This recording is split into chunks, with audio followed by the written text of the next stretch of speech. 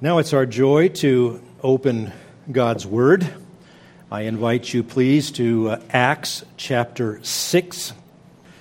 And as we study this unique book, one-of-a-kind book in the Word of God, we're studying the historical record of the greatest spiritual transition in history. Jesus announced the arrival of the new covenant that night before he went to the cross. And then on the cross, remember, he triumphantly announced, "It is finished." He'd finished satisfying the wrath of God for all who would believe. At that moment, God ripped the veil over the entrance of the Holy of Holies in two from top to bottom, and that was to symbolize that the ministry of the temple was complete for that at that time. And now access was directly into the presence of God. Well, from then on until AD 70, when the temple was destroyed, everything that happened in that temple was a giant spiritual lame duck session. The old covenant is closed. The new covenant is here. Well, that was a transition. It didn't just all happen at once. Jesus was buried. Jesus rose from the dead. He appeared to over 500 people after his resurrection. He gave instructions to the apostles. He ascended to the Father. And then he sent the Holy Spirit just as he had promised multiple times. And the era of the new covenant burst to life. Acts is the record of approximately the first 3 decades of that new era. Now, through 5 chapters, we've seen about 15 to 20,000 people turn to Christ. They meet daily in the temple as often as they can. They meet in homes. They share all aspects of a joyous new life together. And remember, many of these people weren't from Jerusalem. They had come to Jerusalem for the pilgrim feast of Pentecost. And so this is a massive thing that's going on with these thousands of people celebrating this new life in Christ. Well, the unbelieving leaders of the Jews are furious. We've already seen they threw Peter and John in jail overnight. It didn't do any good. The gospel spread even faster as soon as they released them. Then Satan concocted an attack on the Christians by manipulating a prominent husband and wife who were generous donors to lie about what they had done, and they were struck dead in front of everyone. People were shocked, but they were also sobered to the holiness of God, and the gospel kept spreading even more. Then the Sanhedrin, that leaders of the Jews, primarily the high priests, they threw all the apostles in jail. But the apostles refused to back down. And following the famous advice of a rabbi named Gamaliel, they decided that since they really haven't done anything illegal, we're going to let them go free again. But they flogged them first. Okay, well, we don't find any fault in you. We're just going to beat you to almost to the edge of death and then let you go. And the gospel continued to spread. That brings us to chapter 6. And that's when we see this new group begin to be organized by anything other than the direct oversight of the apostles. Now, there's 120 people in that first upper room, and then, the preaching of Peter, and after the Holy Spirit comes, and 3,000 people believe. That's a lot to cover for 12 guys. Well, now it's more like 15,000, 20,000 people. And when we stuck our toes in this chapter last time, I began to make the case for you that this is the beginning of the development of the church, the body of Christ. This is the new thing. So I made the case for you that you want to be a member of this, the case for church membership. Some people say church membership isn't in the Bible. Well, if you skip the whole book of Acts and everything from there on, no, it's not. There's no passage that says you must be a member of a local church, but in Christ, we are members of one another. And look at what they did as this first group blossomed. They kept records. They counted people. They knew who was in and who was out. They knew people's marital status. They knew everyone's ethnicities and all the subtleties of that, because they'd come from all over the Roman Empire. They knew the native languages of the people that were there. They copiously took care of one another, even to the point of some of the locals selling property to raise the money to take care of needs as they arose from those who were from out of town. That was amazing in light of how many people there were there. They sought to rigorously care for the most needy, and that tended to focus on the widows. And that's what touched off the situation that is the focus of this chapter. So, as I urged last time, we're seeing the pattern developing. It is vitally important for every Christian to be as overtly attached to the local church as possible. We call that concept church membership. To shy away from being openly identified with a local church is to say, I don't want to be known for the one thing that Jesus is doing on earth, which is building his church. We need to be committed visibly, vocally, outwardly, obviously, as in Christ and belonging to each other. If you were to fast forward about 30 years from what we're studying right now, this group that we've met in Acts 1 through 5 that has been made up at that time completely of those who were Jews, it had grown and encompassed then not only those who were in Jerusalem, but those who were in Judea, the surrounding area, and then Samaria, which the Jews hated, Samaritans, and then the Gentiles, and they had nothing to do with Gentiles. But now it's grown, or by 30 years from now, it's grown like crazy. Now it's more Gentiles than Jews, and once Gentiles became a part of the mix, God raised up a special additional apostle to assemble teams to take the gospel primarily to Gentiles. And we're going to see about half or more of the book of Acts devoted to that. Now, churches in every place where the gospel went were led not by apostles.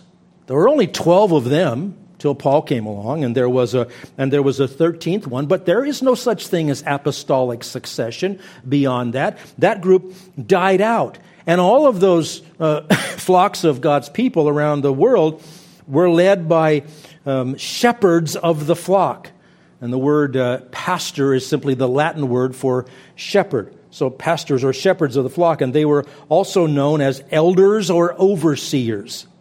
In every local church, there was always a plurality of the elders. And as the apostles died off and the written New Testament was completed, the leadership of the apostles and the prophets, which we're seeing in early Acts, was replaced by the leadership of evangelists or missionaries, and what Ephesians 4 calls pastors and teachers. So the study of all this stuff, the development of how the church, the body of Christ, the capital C church, is to be organized, is the doctrine of ecclesiology. That's the fancy word for the doctrine of the church. Acts 6 is the first part of the progressive revelation of ecclesiology. Now, progressive revelation is an important concept. We say it applies to the whole Bible. If you had the book of Genesis and you only had the book of Genesis, every single thing you had would be with the Word of God. But it wouldn't be the whole Word of God. The Bible progresses from incomplete to complete. Well, even within the Bible, we have the progressive revelation of the church. It starts here, this first step of organization beyond the apostles, and then it becomes more fully developed. Not surprisingly, most of ecclesiology was unveiled through the writings of Paul and Peter. Consider a couple of scriptures that just touch on that. We'll say more as we get into later chapters when we have to cross-reference things that Paul wrote. But Philippians chapter 1, verse 1. Paul and Timothy, bondservants of Jesus Christ, to all the saints in Christ Jesus who are in Philippi, including the overseers and deacons. Just in his introduction to that letter, in the address line, he says, oh, by the way, under the overseers and the deacons. Those are the two offices that will come to be the leaders of the church for all time. Overseers is one of three words that's used in the New Testament for the shepherds of the flock. The other two are elders and pastors.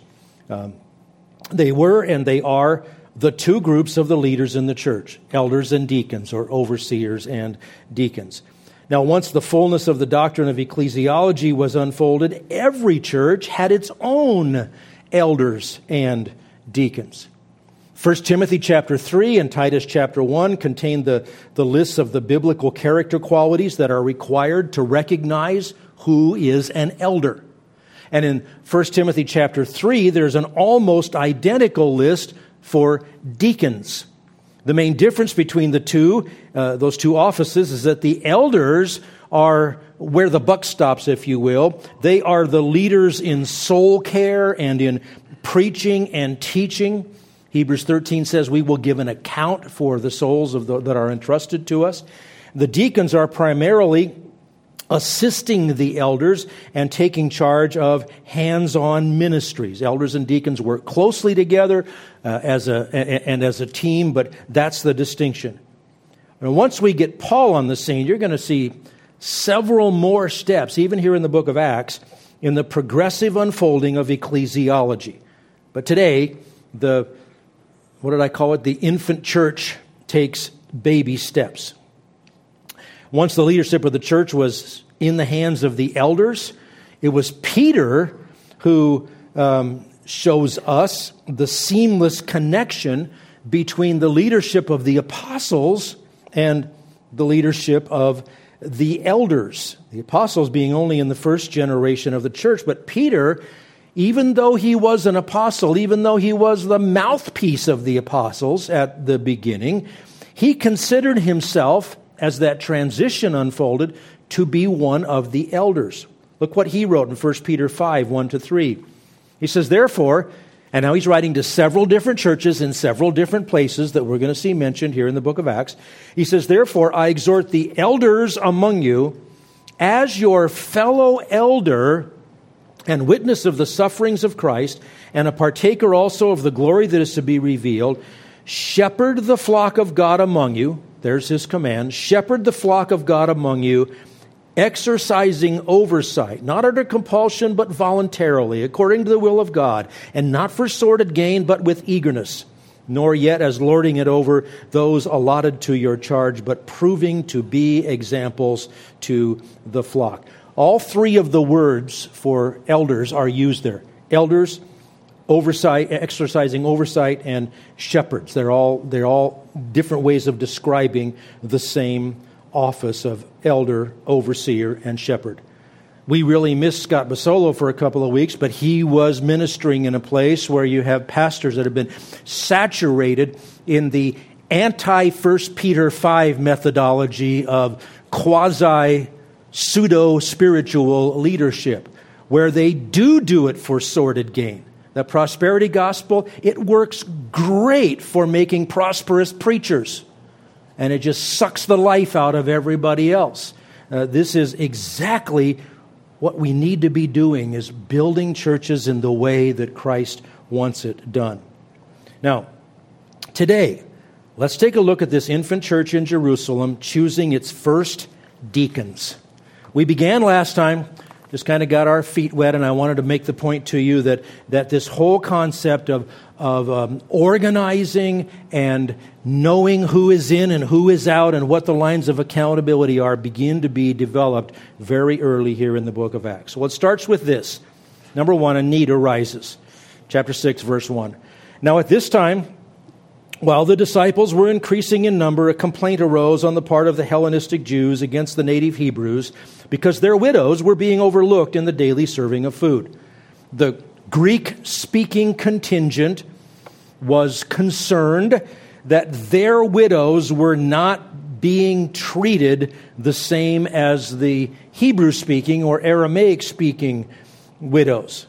It was a legitimate need, and it was prime opportunity for disaster. What? You're not taking care of my grandma like you take care of your grandma? Well, we're going to have to deal with this. Well, it was a legitimate thing. But this ministry was huge. It was growing rapidly, and every day they were taking care of the most needy, especially the widows. So, if you will, there were growing pains in this whole operation. A need arises. Number 2, we pointed out, leaders prioritize. Now, we said it's a very good thing to feed hungry people. It's a very good thing for believers to share needs together. It's a very good thing to pay special attention to the needs of widows. But it's not possible to study and teach full-time, to be devoted daily to prayers, and to reason with people day in and day out about the gospel in the temple and from house to house, and also to handle the hard work of distributing and serving food. So, they kept their priorities. Look at verse 2. So the 12, the apostles, summoned the congregation of the disciples and said, "It is not desirable for us to neglect the word of God in order to serve tables." It's not wrong to serve tables. It's right to serve tables, but we have to prioritize who does what. So, after the need arises and the leaders prioritize, the leaders propose a plan. The plan proposed by the 12 did not minimize the complaint, took it seriously, and also kept their priorities in place. So verses 3 and 4, they said, "Therefore, brethren, select from among you 7 men of good reputation, full of the Spirit and of wisdom, whom we may put in charge of this task, but we will devote ourselves to prayer and to the ministry of the word." Nearly all commentators and Christian theologians believe that Acts chapter 6, verses 1 through 7, is the beginning of the office of deacon in the church. Now, those who don't agree with that say that, well, these men that were chosen to serve were never given the title deacon. Well, that's an argument from silence. What they did was they deeked. Okay? The word deacon means servant. They were appointed to oversee the daily serving of things under the leadership of the apostles. That's exactly the relationship between elders and deacons as it is developed later in the New Testament. I agree, this is the beginning of the concept of deacons. The concept is here. People chosen because of spiritual qualifications to serve under the leadership of the apostles, later the elders, to carry on certain ministries of the church. That's the pattern described, especially in the pastoral epistles, 1st and 2nd Timothy and Titus. Now, the ministry that needed the oversight is exactly the kind of thing that deacons are best suited for. So there's a sequence of events here that outlines the process of choosing these 3 men, and there are practical applications here. Just listen to this process. It began with people being saved. This whole thing starts with Jesus died for our sins according to the Scriptures. He was buried. He rose again the 3rd day according to the Scriptures. By the way, it was this Jesus that you crucified. There's his tomb. It's empty.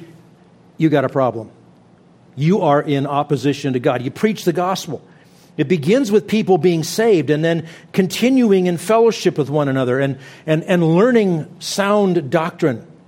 And then as this whole group grows in their fellowship, Spirit-led ministry goes on, like taking care of widows. There were many things happening, but the daily care of widows began to expose a weakness that needed to be addressed. So, a need arises to make sure that the ministry is as effective as possible.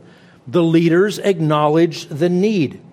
Now, it's not spelled out in the text exactly, but it's quite clear there was open communication between the leaders, the apostles, and the people involved in the ministries of the church. There was a very close fellowship.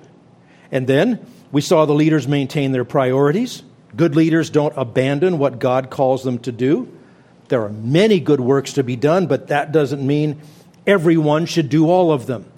And leaders especially have to prioritize, and they have to equip and utilize the gifts of other people.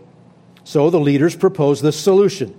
They figure out a way to not minimize what they do, but they harness the gifts that God has given to other people. And here's another practical application you can make from that. Whenever you begin to do something in the church, whenever you see a need and you start to meet it, whenever you accept a responsibility and you start to do it, you should immediately, always, and forever be seeking out and challenging others to come and help you do it. That's how people learn to serve, by being asked to serve, by having someone show them how to serve, and they join you and they help. That's call it discipleship. That's how disciples are made. That's exactly what Jesus did. He brought these guys together, he taught them, and he had them go to work. Then we have the congregation getting involved in this. They are asked to participate by recommending qualified people to take on the responsibility. Notice they said, select from among you qualified men. That reflects the godly wisdom of leading by sound principles rather than by making edicts. They said, okay, you see who is being faithful. You know the people around you. You recommend to us people whom we may put in charge. And that's the next principle. The leaders screen the recommendations. Spiritual leadership is not a matter of a popularity contest or democratic rule. It's led by the most godly ones who take the oversight, to take the initiative, to find the people, to train and equip to be servants and potential leaders. And then you see the leaders seek agreement from the people to confirm those additional leaders, and they select from among you 7 men of good reputation, full of the Holy Spirit and wisdom, whom we may put in charge of this task. So that brings us to the next step in our text. New leaders are recognized and commissioned in public. So people are put forth for the job. Verse 5. The statement found approval with the whole congregation, and they chose Stephen, a man full of faith and of the Holy Spirit, and Philip, Prochorus, Nicanor, Timon, Parmenas, and Nicholas, a proselyte from Antioch. Now, notice again the solid connection between the apostles and the whole congregation. Wise, humble, godly leadership coupled with willing submission and faithful service, that's the formula for a very healthy church. Now, what do we know about these first deacons? Well, we know that each of them had a good reputation. That means that they were known by others and they were highly regarded by all. And as we see this fleshed out further, when Paul writes down the qualifications for deacons, he says, having a good reputation with those on the outside. So it's not just somebody who is nice to you at church, but it's also somebody who doesn't abuse employees and harass neighbors and make himself a jerk outside of church. So good reputation. And each one was full of the Spirit and of wisdom. Remember, the idea of being full of something means to be guided and controlled by it. If you say someone is full of jealousy, well, jealousy is controlling what they do. Full of anger, anger is controlling what they do. Full of compassion, compassion is controlling what they do. Well, full of the Spirit means they're doing those things that would eventually be written down as the fruit of the Spirit that's manifest in their lives. They also were guided by wisdom, which means they were knowledgeable about God's Word, and their advice was known to be trustworthy because of the way they lived. Now, what about the specific guys? Well, Stephen is the one here who's going to attract the most attention. He's going to play a key role in spreading the gospel in Jerusalem. And now here comes a spoiler alert, Stephen's persecution and martyrdom that's about to happen, that's going to propel the church to spread out from Jerusalem.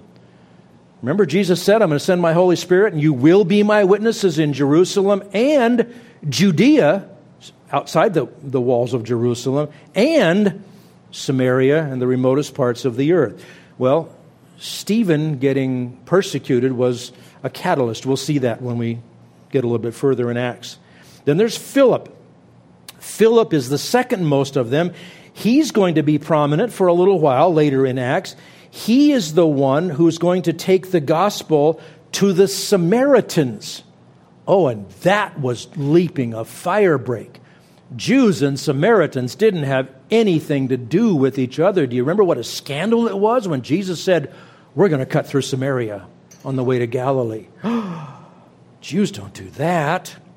Philip took the gospel to the Samaritans, and then, famously, he took the gospel to a eunuch from Ethiopia. Wow, that's pretty unique. By the way, that's a good mission strategy. Go to your local campus, find the foreign students, witness to them, lead them to Christ, and send them back home. You're sending out missionaries that don't have to go through language school. And that's exactly what happened with the gospel going to Ethiopia. And interestingly, 4 of Philip's daughters were to become prophetesses. We'll talk about that when we encounter it later. Now, we don't have any biblical information about the other 5 of these 7. There are some traditions which connect this guy Prochorus with the Apostle John. It's theorized he might have been John's amanuensis when John wrote the Gospel of John. Those same traditions say that Prochorus eventually became the bishop of Nicomedia. That's the capital city of the Roman province called Bithynia, and that he was eventually martyred in Antioch. I can't refute any of that, but I also can't prove any of that. It's certainly plausible. The only other comment we have here among these other 5 is that Nicholas was a proselyte. That means he wasn't born a Jew. He was a Gentile who converted to Judaism, and he came from Antioch.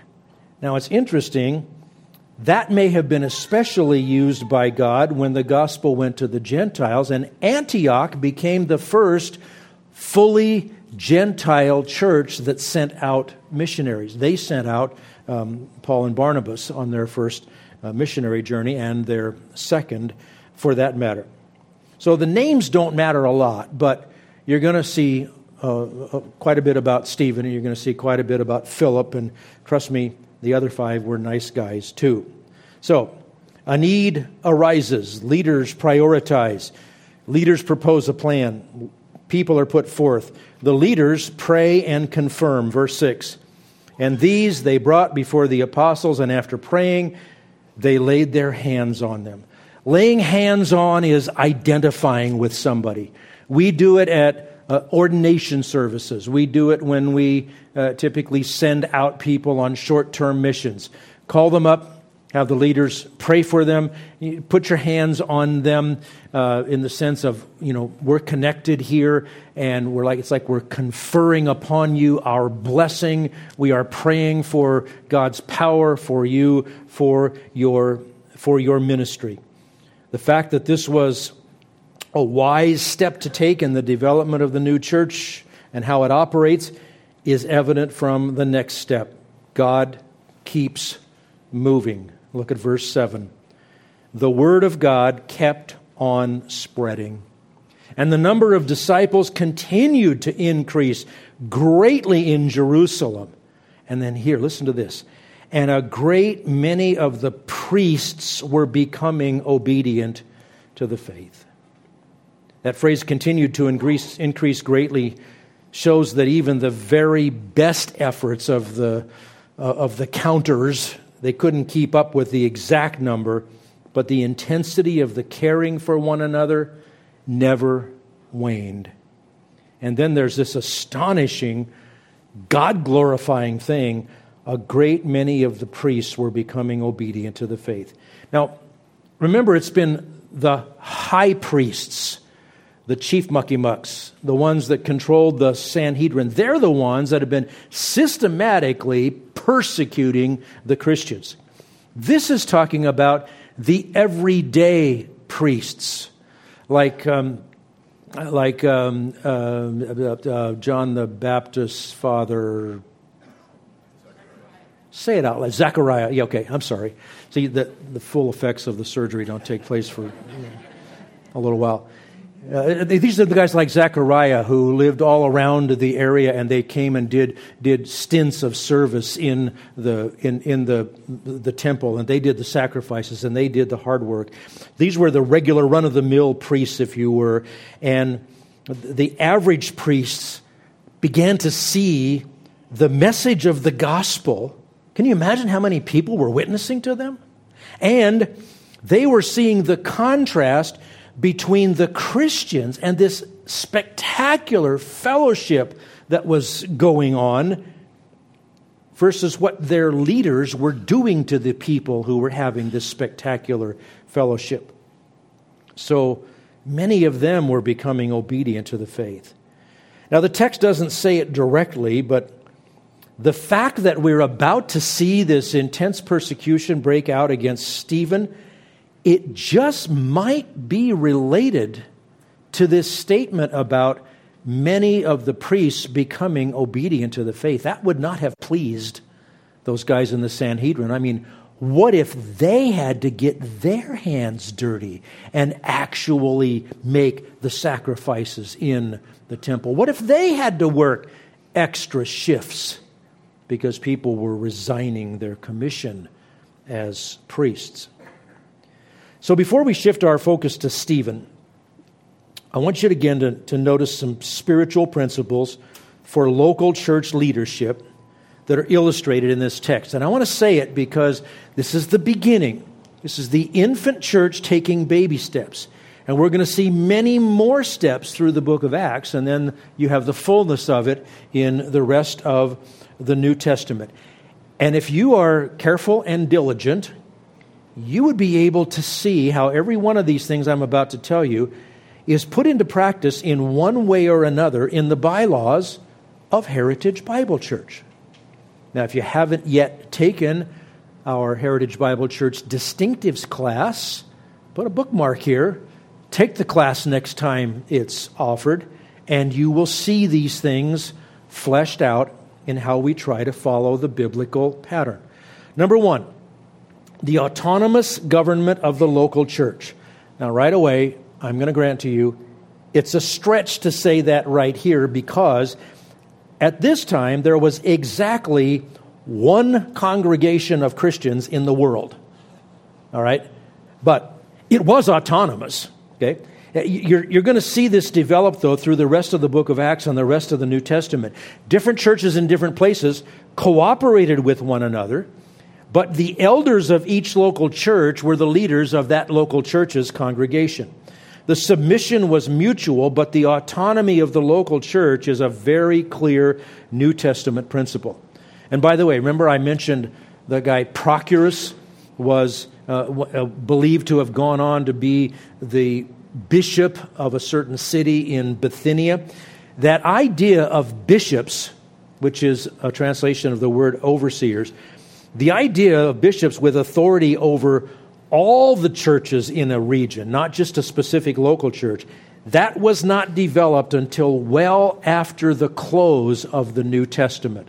We'll probably talk about it later as we move through the book of Acts, but that's not a biblical office of like regional bishop, or some denominations have regional supervisors or superintendents or things like that. It isn't necessarily an evil thing, but any hierarchy above the local church is extra biblical. We'll leave it at that for now. Notice this principle of maintaining spiritual priorities, which are the best for all. The standard was set from the beginning. They feasted every day on the apostles' doctrine. It would have been a disaster if the apostles had not held on to their priorities and passed them along to the elders who would lead the next generations of believers. We have this in Ephesians chapter 2, verses 19 through 22. So then, you are no longer strangers and aliens, but you are fellow citizens with the saints, like being members of a local church, and are of God's household, like being part of a local church, having been built on the foundation of the apostles and the prophets, Christ Jesus himself being the cornerstone, in whom the whole building, being fitted together, is growing into a holy temple in the Lord, in whom you also are being built together into a dwelling of God in the Spirit. That's all built on the priorities of feasting on the apostles' doctrine, the foundation of the apostles and the prophets. So, notice also the principle of recognizing men who have developed within the local church.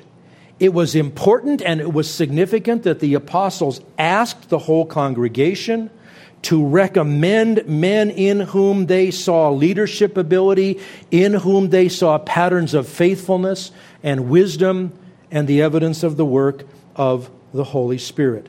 Then there's dealing with needs and problems openly and in unity. These principles kept that first complaint from causing a shipwreck. So, Acts chapter 6. A need arises, leaders prioritize, leaders propose a plan, people are put forth, leaders pray and confirm, God keeps moving, and then Stephen rises up. We're not told how long it took. We're not told exactly what happened. But it became obvious that the hand of God was on Stephen in such a way that he developed a ministry like that of the 12 apostles. And he began to manifest gifts of an apostle, signs of an apostle that 2 Corinthians 12 describes. Acts 6, verse 8. And Stephen, full, that means controlled by, full of power, full of grace and power, was performing great wonders and signs among the people. Well, of course, we know what happened when Peter and John did that. We know what happened later when somebody else did that. Any demonstration of the power of God and any powerful proclamation of the gospel of the resurrected Jesus Christ drew immediate opposition from the unbelieving and apostate Jewish leaders. So verse 9. But some men from what was called the synagogue of the freedmen, including both Cyrenians and Alexandrians, and some from Cilicia and Asia, rose up and argued with Stephen. Now, there's some details there that we really don't need to dive into too much, but it does seem this looks like another one of those situations where people that didn't particularly have a lot to do with each other got together and shared the bond of their mutual hatred of Jesus and his apostles and his people. There was the synagogue of the freedmen, another synagogue including Cyrenians and Alexandrians, and another composed of people from Cilicia and Asia. So here's the deal. After the return from the Babylonian captivity, people didn't have a temple yet, and they were scattered around, but in the captivity they had begun to meet in places called synagogues, from the Greek word synagoge, which means a gathering together. A synagogue is a gathering together. It required 10 males, heads of households, to form a synagogue. That was the minimum size. And they met. It was the precursor to the local church in the days of Judaism. So with the ones mentioned here, the cultural and dynamic, or the cultural and linguistic differences between them make it very unlikely these were all from one synagogue. The other thing that's interesting is when people would come to Jerusalem for the feasts like Passover and Pentecost, where a lot of people from out of town would come, they would gather from out of town, like if we had an RV convention here and we had a whole bunch of people from Wisconsin, they would probably park together. They would even meet in their synagogue, if you will, in Jerusalem. Now, the freedmen were descendants of Jewish slaves who had been captured by Pompey in 63 BC. Go look up the history if you want to. They were taken to Rome. When they were granted their freedom, they formed a Jewish community in Rome. Cyrenians and Alexanders refers to people from two major cities in North Africa, Cyrene and Alexandria. By the way, Cyrene was the home of that man named Simon the Cyrene, who helped carry Jesus' cross to the place of the crucifixion. Cilicia and Asia were Roman provinces in Asia Minor. That's the area of the seven churches to which the book of Revelation is addressed in what we now call Turkey.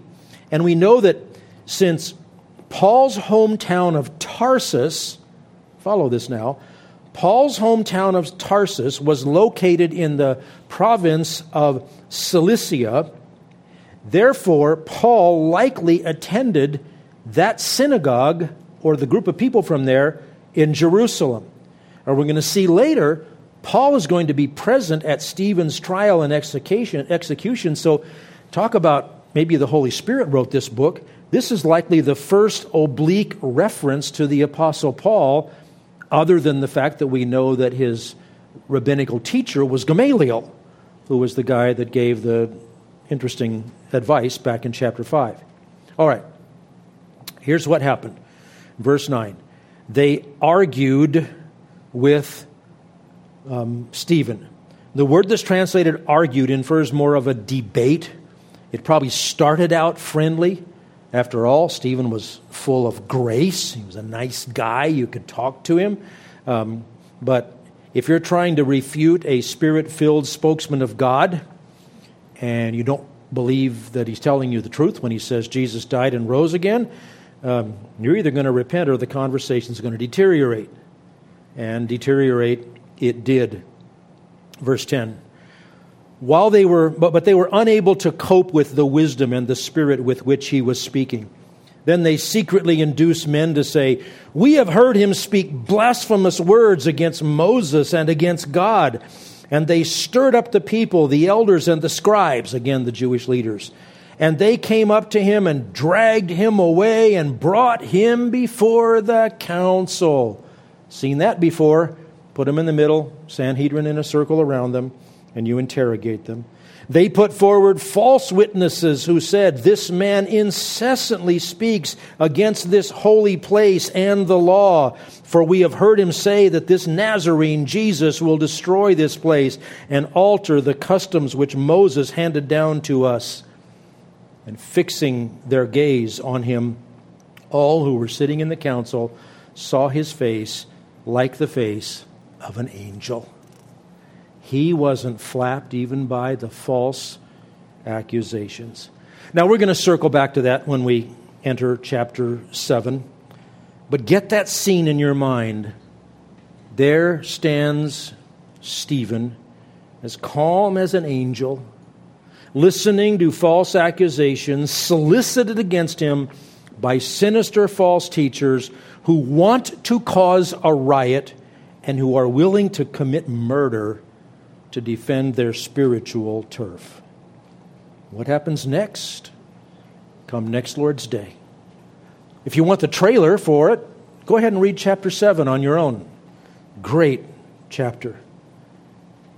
But let's take away from this what we can do today. Are you watching for needs? Every need is an opportunity for service. Are you serving? Are you, as you serve, recruiting others to serve with you? And will you stand tall when the enemies of Christ come after you? Because, by the way, you will be persecuted if you desire to live godly in Christ Jesus.